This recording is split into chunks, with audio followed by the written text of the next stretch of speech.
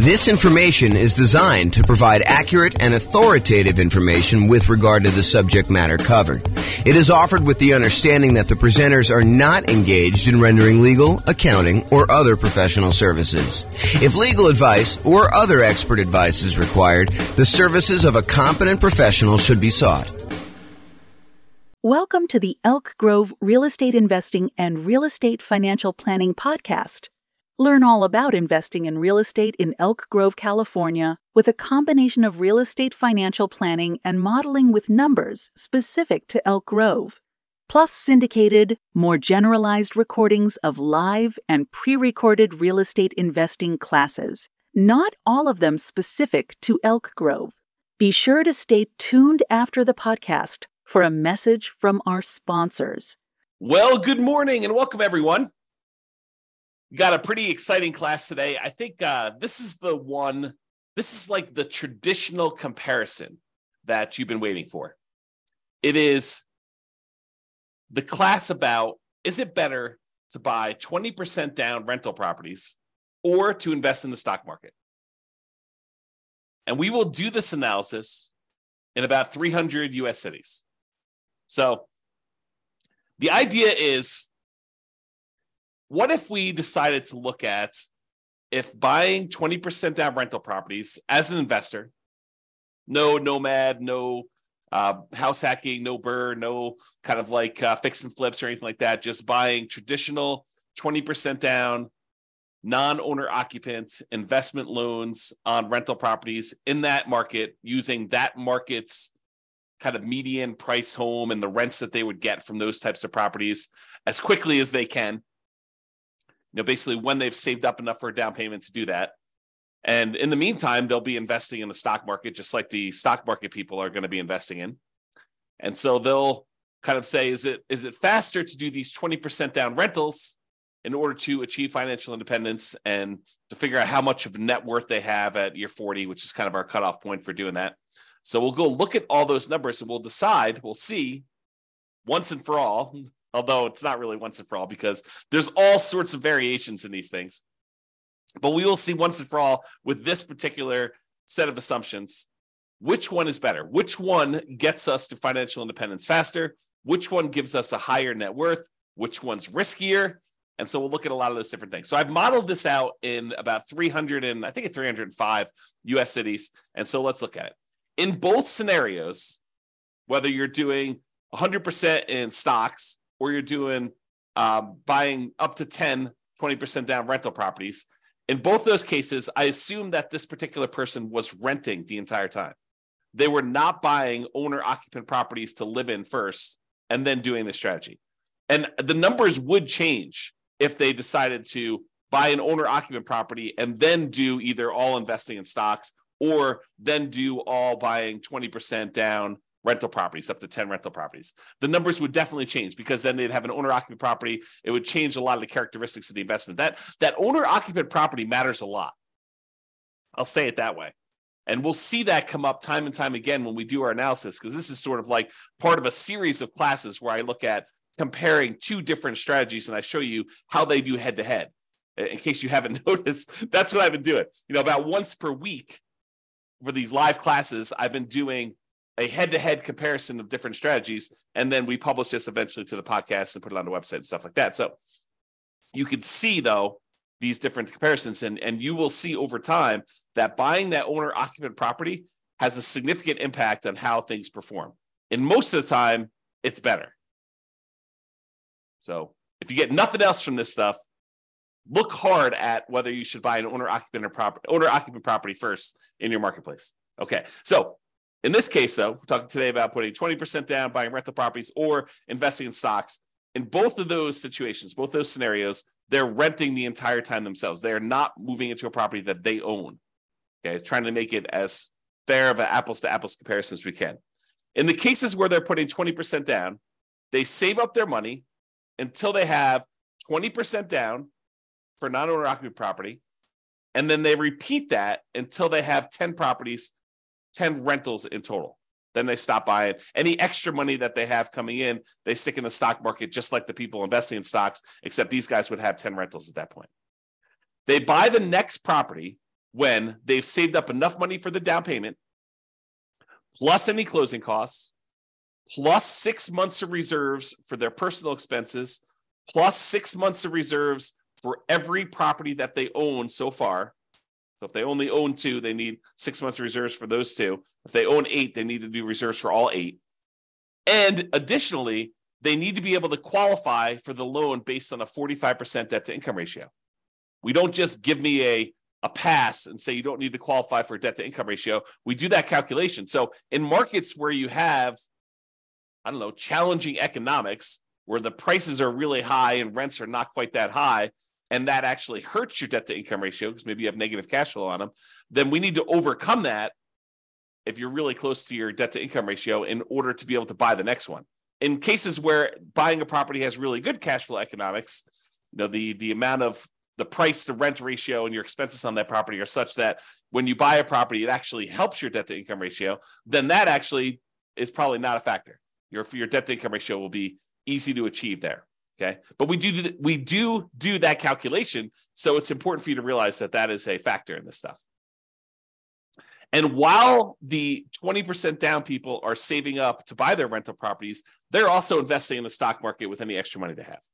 So I've assumed that they're taking the extra money that they have and they're investing in, some type of index fund or something like that in order to save up their money and get a return on it while they're waiting to buy their property. So they're not significantly handicapped by having this money in some type of really low return thing, while the other people who are doing only stocks have it in some type of really good stock market account. And the people that are investing in stocks, they don't have any property at all. This is just stocks completely.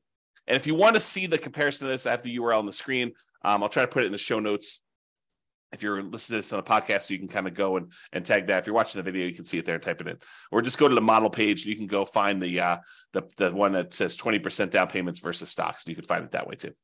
All right. So what does it mean for them to be financially independent? I want to talk about this so that you understand what triggers someone being financially independent. And this is the same definitions I've been using for people when they're thinking about being financially independent themselves, but this is the mathematical way we determine if someone is financially independent. And it comes from 5 different sources. I'll cover the 3 easy ones first. There are 3 sources that are super easy. It's all the passive income. So passive income from any Social Security, which we're not modeling in this case. Passive income from any annuities that they buy. You can buy an annuity. It's an insurance product. You basically pay a fee or pay a series of fees in if you're paying monthly or yearly or whatever it is. And then the insurance company will pay out a certain dollar amount each, whatever it is, month or year, to you as part of the annuity. So you could buy annuities. You could have Social Security, or if you have a pension, those count. Those are the 3 that we're really not talking about today, but those are 3 that would contribute to someone being financially independent.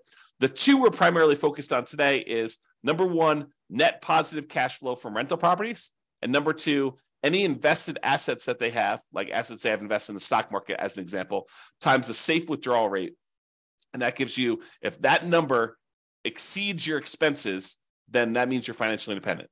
So either the net positive cash flow you have coming in from your rentals exceeds your expenses, or your invested assets times your safe withdrawal rate exceeds your expenses, or some combination of those 2 exceeds your expenses, then you're considered financially independent. So let's say your expenses, I'll say this too, the expenses in each city vary. So the person living in Mobile, Alabama is earning a different amount than the person living in Los Angeles, California, because they need to be able to afford properties in those marketplaces. And someone who typically works in Los Angeles makes more on average than someone who works in Mobile. Just kind of looking at the numbers of what income people make in different areas of the country, we kind of adjust for that. And we base it on being able to afford a home in that particular marketplace. Okay, so we adjust those. So that's saying if the net positive cash flow from all their rental properties exceeds their expenses. So if you're making $10,000 a month, you need your cash flow from your rentals after all the expenses like taxes, insurance, maintenance, PMI, principal, interest, mortgage, your maintenance, your management, all of the expenses get subtracted. Your net cash flow has to exceed that $10,000 a month in this example. Or if you've got whatever it is, $5 million invested in the stock market, and you're timesing that by a 4% safe withdrawal rate, which I think is what we use for this, then that would be whatever that is per year. $5 million times 4 is that $200,000. So they're making in excess of what they would need to do in that particular case. If you think about it this way, if you have $1 million invested in the stock market and you have a 4% safe withdrawal rate, you're making about $4,000 per year that you could safely, and I'm using that in quotes, withdraw from your asset pool with a very low probability of you running out of money. It's not saying you can't run out of money, depending on how the market does. We don't know how the stock market's going to perform in the future. And I think that's one of the challenges with a lot of this modeling. That's one of the reasons why I like to run Monte Carlo scenarios, but I'm not going to go into that today. But that's one of the things we think about. You run Monte Carlo scenarios on all the real estate stuff, and you run Monte Carlo scenarios on all the stock stuff, and you can kind of do them together and see how your risk profile changes for that. But I'm not going there, not today. All right, so the combination of those two need to exceed your expenses in order for you to be considered financially independent. So let's talk about the assumptions. Each city's modeling uses their median home prices and estimated rents on those properties.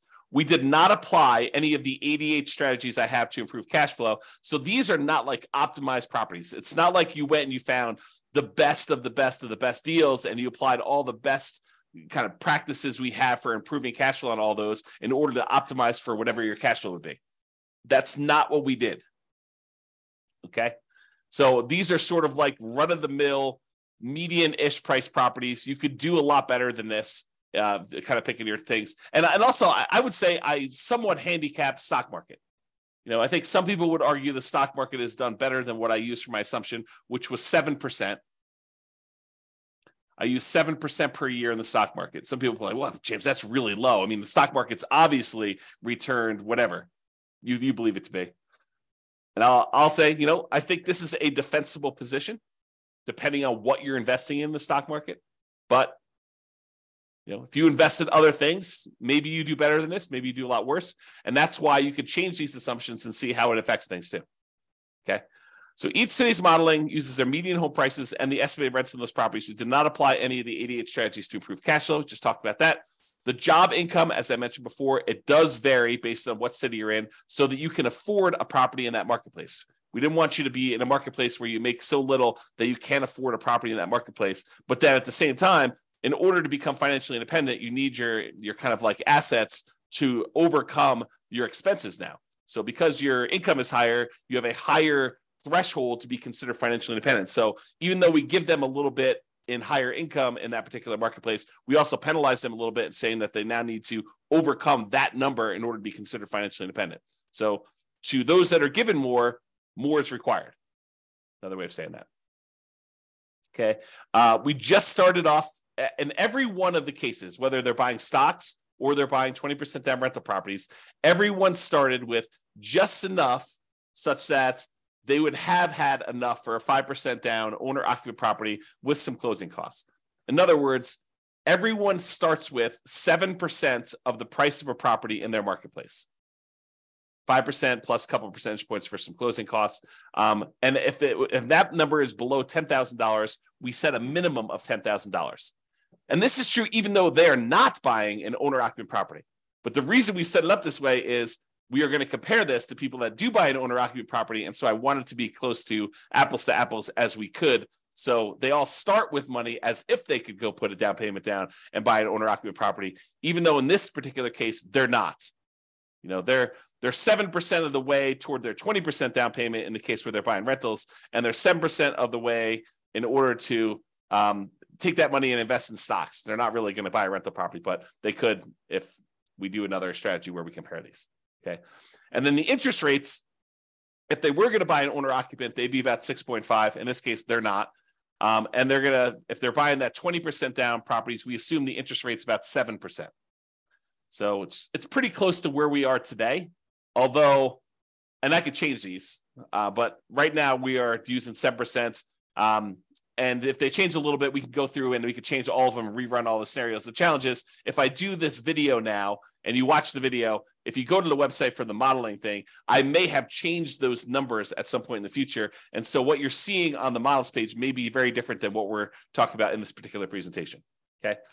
And I told you already before, they're earning 7% in the stock market per year. That's their rate of return. And they're earning that whether they've got a little bit of money in the stock market waiting to save up their down payment to buy rental properties, or they're only buying stocks, they're earning 7% per year. I also modeled this out over 100 years because sometimes I stopped at 60 originally, 60 years. And then I was realizing that some people were not financially independent by year 60 and that they were achieving financial independence just after that. And so I was like, well, where do you cut it off? And I was like, I'll just go out to 100. People realize if they're 50 years old, they're probably not going to live to be 150, but they can at least see what the modeling looks like going out that far. And if you want to see all of my assumptions in detail, you can go to the realestatefinancialplanner.com/model in order to see that. MODEL, model. All right, so let's talk about it. I'm looking primarily at two metrics. Number one is how long did it take them to be financially independent and how much net worth they had. So let's talk about how long it takes them to be financially independent first. You might think, oh, James, this real estate stuff is obviously going to do better, and it's going to be better in every case. Well, you might be surprised to see that the investing in stocks, not buying real estate at all, is better in 75 out of the 305 cities that we tested in. So about 25% of the time, they achieved financial independence faster if they invested in stocks than if they invested in 20% down rental properties. And you're like, what are you talking about? Is that even possible? Yep. In 229 of the cities, 20% down was faster. They achieved financial independence. They got to the point where the income from their invested assets, whether that's net rent, net cash flow on all their rental properties after all expenses, or the income that the money that they have invested in this case, the stock market, times the safe withdrawal rate at 4%, with the sum of those two, whether they're heavily in real estate, they may not even have any stock market stuff or vice versa. But those two actually exceeded their living expenses, the expenses they have in those marketplaces. In 75 cities, it was faster for them to do the stock market. In 229 cities, it was faster for them to put 20% down. And in one city, it didn't matter. It was tied. They achieved financial independence at the exact same month. All right.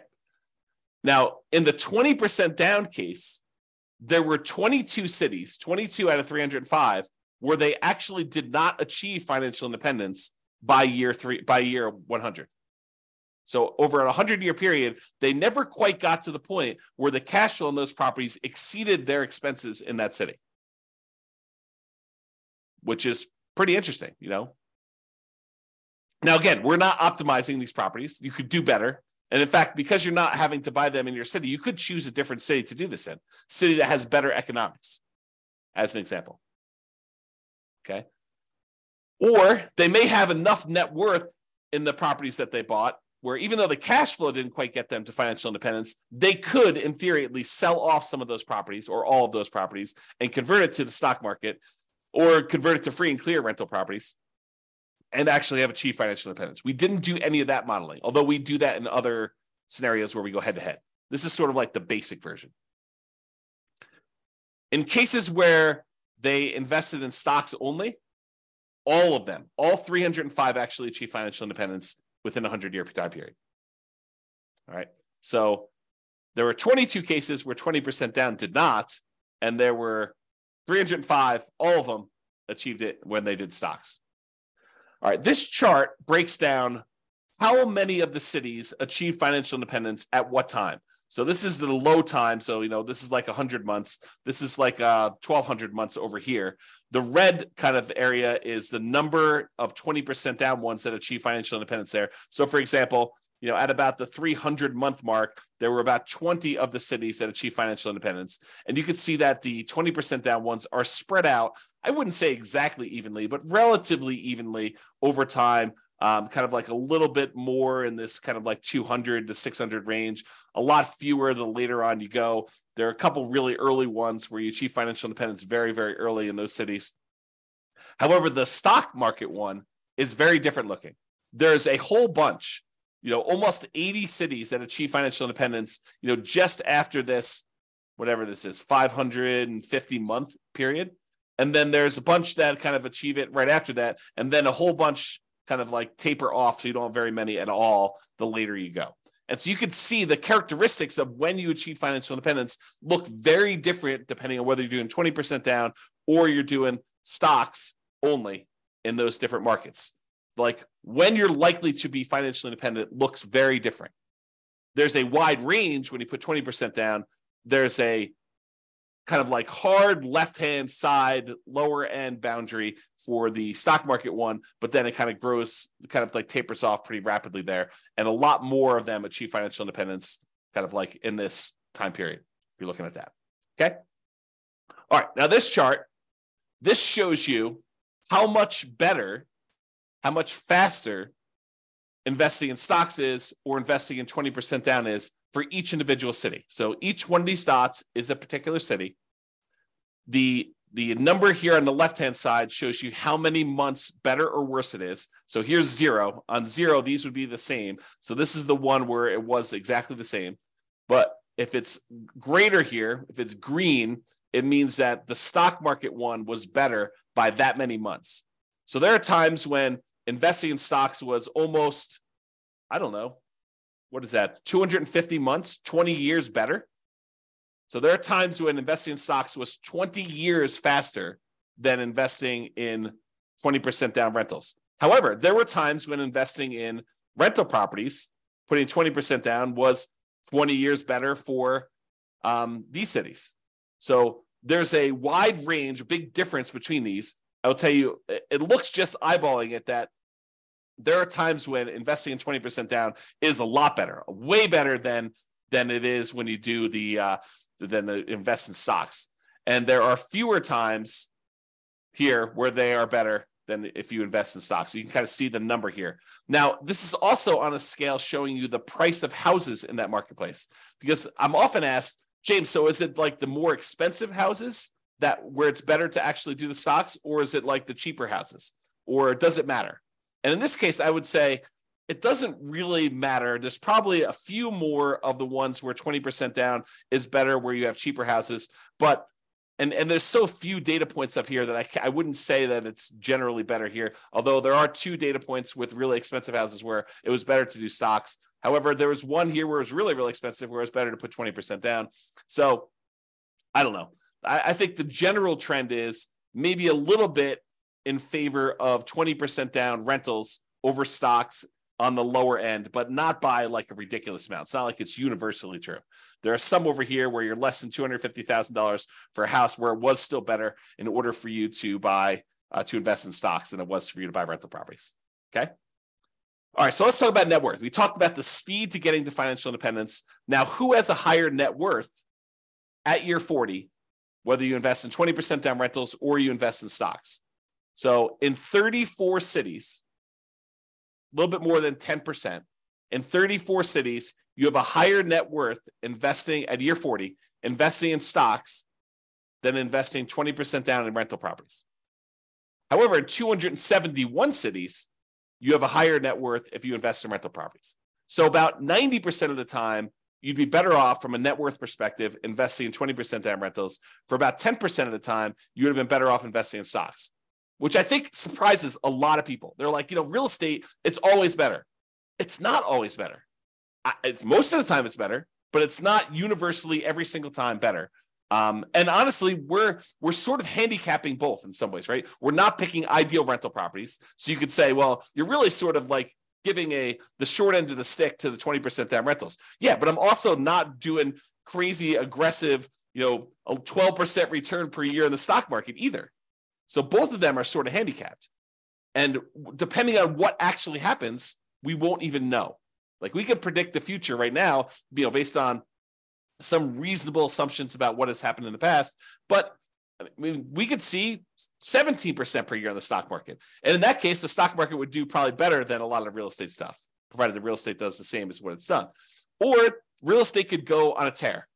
I mean, this last year, when interest rates have risen, it's been slowed down quite a bit as we try to get inflation under control. However, going back even before that, the last 5 years, where real estate prices have gone up like crazy, if that growth rate were to continue, yeah, real estate would look amazing, right? But We're not seeing this like ultra low interest rate environment where we're seeing 3%, 3.5% loans on non-owner occupant properties, and property values going up 10% a year and rents rising almost in line with that. I mean, we're not seeing those things, and that is not historically over a very long period of time what has actually happened. So I don't think we could use those numbers and be kind of like reasonable about stuff, to be fair. So we're using very reasonable long-term numbers. I think we're using 3% per year for appreciation. Going to give you an idea. We're using current interest rates, current rents. Although I'm not an expert in every one of these markets. Maybe you go look at my assumptions for your particular city. And you're like, James, you're off. You're wrong on these numbers. Okay, fine. Reach out to me. Tell me what the right numbers are. We'll rerun them and do it. But it's only going to affect one of the cities. So a lot of these cities I feel pretty confident in. Maybe not every one of them. So there you go. So you can kind of see there. And there were no situations where it was exactly the same net worth at year 40. Now, this is that same type of chart before where we show you how much better. And instead of showing you how many months better, now it's showing you how many dollars better it was in net worth at year 40, broken out by the price of houses in those marketplaces. The red dots, each dot is a city, by the way. The red dots are the ones where the stock market had a higher net worth, and the green dots are the ones where putting 20% down had a higher net worth. And the first thing I'll point out to you is the ones where you put 20% down, there were a lot more cases where your net worth was not just a little bit higher, but a lot higher. So you had a much higher variance, much higher range of how much better these strategies were. Sometimes putting 20% down was not like $500,000 better. It was like $10 million better, significantly better. But the red ones, the ones where the stock market was better, those all are relatively small differences better. So, they might be better, but it might have only been better by, $500,000 as an example. And there are not that many of them, as we showed you before. Okay. Now, is this skewed toward higher price houses? Yeah, maybe a little tiny bit. The higher your priced houses, the better the stock market was than buying the rental properties. But there are some cases where doing the rental properties, 20% down rental properties, where you're putting, where you had really expensive properties, where those were better too. There's a couple green dots at very expensive houses as well. It tends to look, just eyeballing this really roughly, that when you have low-priced houses and you're buying 20% down rentals, you tend to have a higher net worth than if you invest in the stock market. But there are exceptions to that. There's at least one right here where that's probably in the $200,000 to $250,000 range, and there's a whole bunch between $250,000 and $500,000 where it was better to actually invest in stocks. Okay. All right. There were 21 cases where even with 6 months of reserves for your personal expenses, 6 months of reserves for a rental property when you buy a rental property, that the cash flow was so ugly buying rental properties that you ran out of money. And those were all cases where you're buying rental properties. You never ran out of money if you were doing stocks. Okay. And in 284 cities, you didn't run out of money in any of those. Okay. But in 21 cities, there were ones where you ran out of money. Now, we did not apply any of the 88 strategies to improve cash flow. We did not cherry pick better deals. If you happen to be in a market where the cash flow is really, really, really, really ugly, you don't have to buy in your marketplace. If you're in a city where, every time you buy a property, it's negative $3,000 a month cash flow, maybe you go to a different city. That just seems obvious to me. Or maybe you do a different strategy. You don't put 20% down in those cases where you'd have significant negative cash flow, because the more you put down, the less negative cash flow you're likely to have. Okay, so there are 21 cities with my assumptions where we did run out of money in this case, and you can go drill down into each individual city to see how they compare. Look at your city and see. And this shows you like the ones where you were likely to run out of money. The red dots are the ones where you ran out of money, and it tends to be you have a much more likelihood of running out of money the higher the price point. So sorry for people in California where you have really expensive properties. Because I bet you, not all of them, but I bet you a lot of them are California. All right, so here's a summary of some things.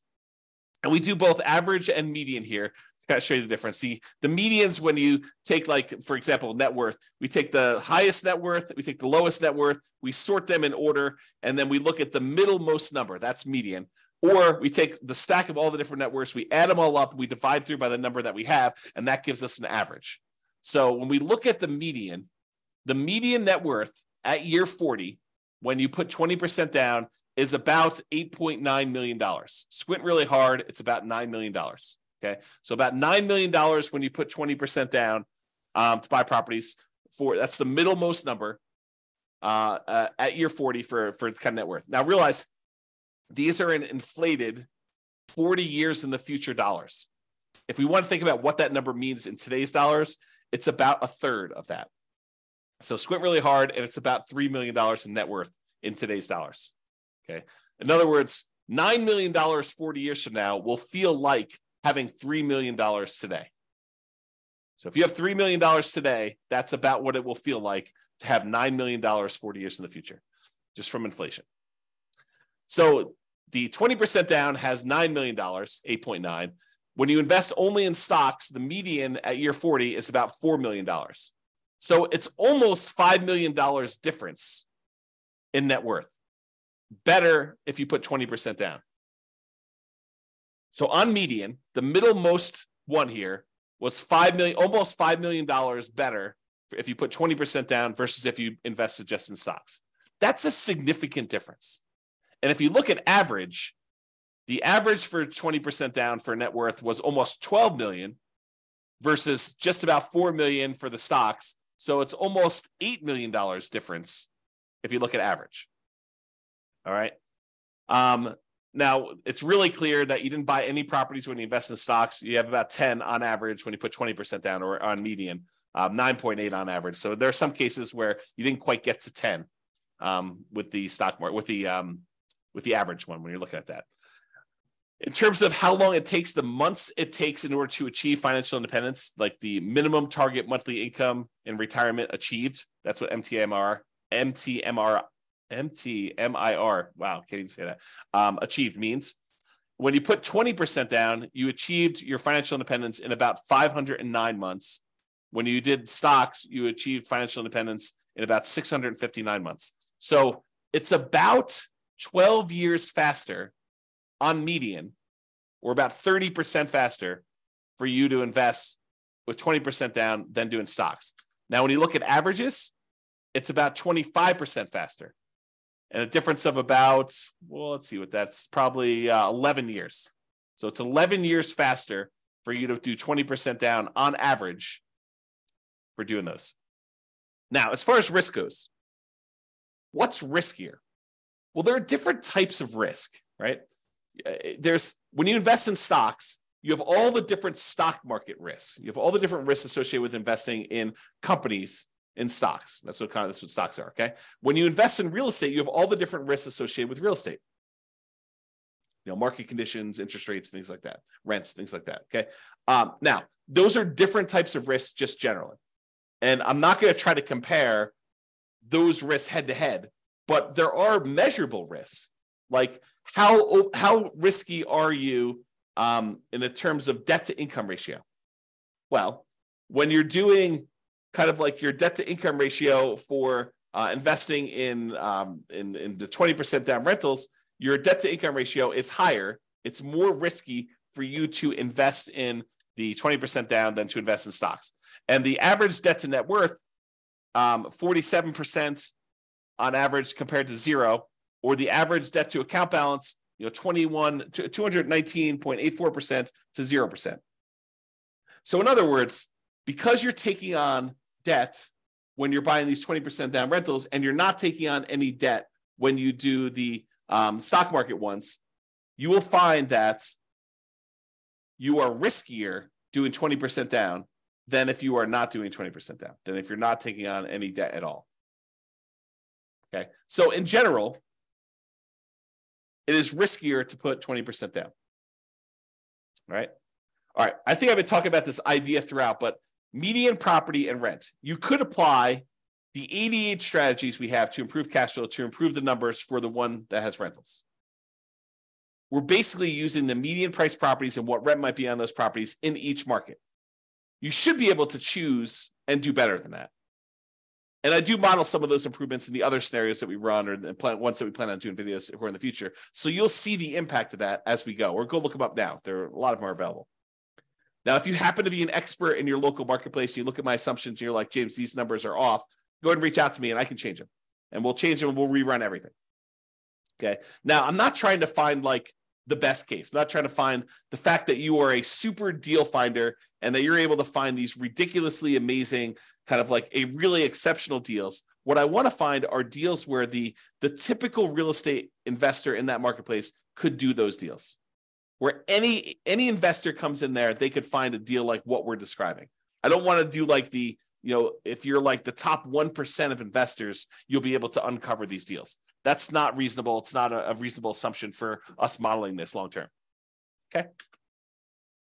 Now, again, if you were moving into these properties, you'd have to buy into your local marketplace.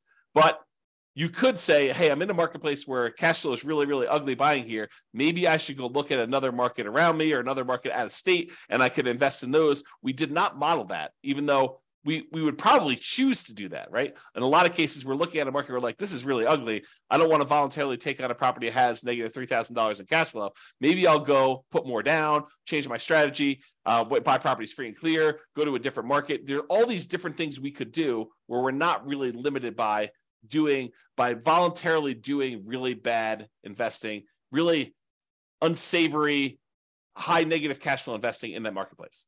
So it could be a lot better than what we're showing if we use some just really basic common sense stuff of changing our strategy or doing something slightly different or applying the strategies to improve cash flow or whatever we're doing there. And then obviously investing in stocks is not directly affected by which market you're in. However, it is indirectly affected by how much you ended up starting with, because if you're in a more expensive market, you end up starting with a little bit more money. The amount you're earning, so if you're earning more in a marketplace, you actually are setting aside more into the stock market investments, how much you're saving, and the criteria to be considered financially independent, because if you're in a more expensive market, your expenses are higher, so you need a higher hurdle to overcome to be considered financially independent. So all those things do factor in. I do take that into account. All right, so in conclusion, in our current market conditions, current prices, current interest rates, current rents in about 300 U.S. markets, using what I would refer to as less than ideal median price to rent properties, putting 20% down tends to outperform investing in stocks in terms of net worth and speed to financial independence. The market does matter, though. In some markets, investing in stocks is faster, more profitable, and arguably better. Generally, investing in real estate tends to be riskier, whenever you measure risk with debt, especially. It's best if you look closer at your specific market and apply as many of the 88 cash flow improving strategies as practically possible to improve on your own personal implementation. And you can do that. Just go to realestatefinancialplanner.com/model, MODEL, and you could see your city and go drill down into we probably have a couple dozen up right now. I'm planning on adding till we get to about 100. Provided the server can handle that load. We'll see how it goes as I really ramp up and do a lot more of these, because realize we're not just doing one, we're doing 300 every time we add one. So it gets very large. The data sets get very large over time. All right, so that's all I got for you. I hope you enjoyed this presentation. This has been James Orr. Have a great day. Bye-bye for now. With home prices up, mortgage interest rates up, and rents up, but not quite enough to counteract the higher prices and interest rates, cash flow on rental properties in Elk Grove is harder than ever. Book a call with the Real Estate Financial Planner to apply our proprietary 88 strategies to improve cash flow on your rentals. See the show notes for a link to schedule your call and improve your cash flow today. If you're a real estate agent, lender, or professional in Elk Grove that wants to help our real estate investor listeners, consider reaching out to learn about collaboration opportunities with this podcast. We'd love to add more value to our listeners by having you assist our investors buy, sell, and finance their real estate investments. See the show notes to schedule a call to discuss collaboration opportunities.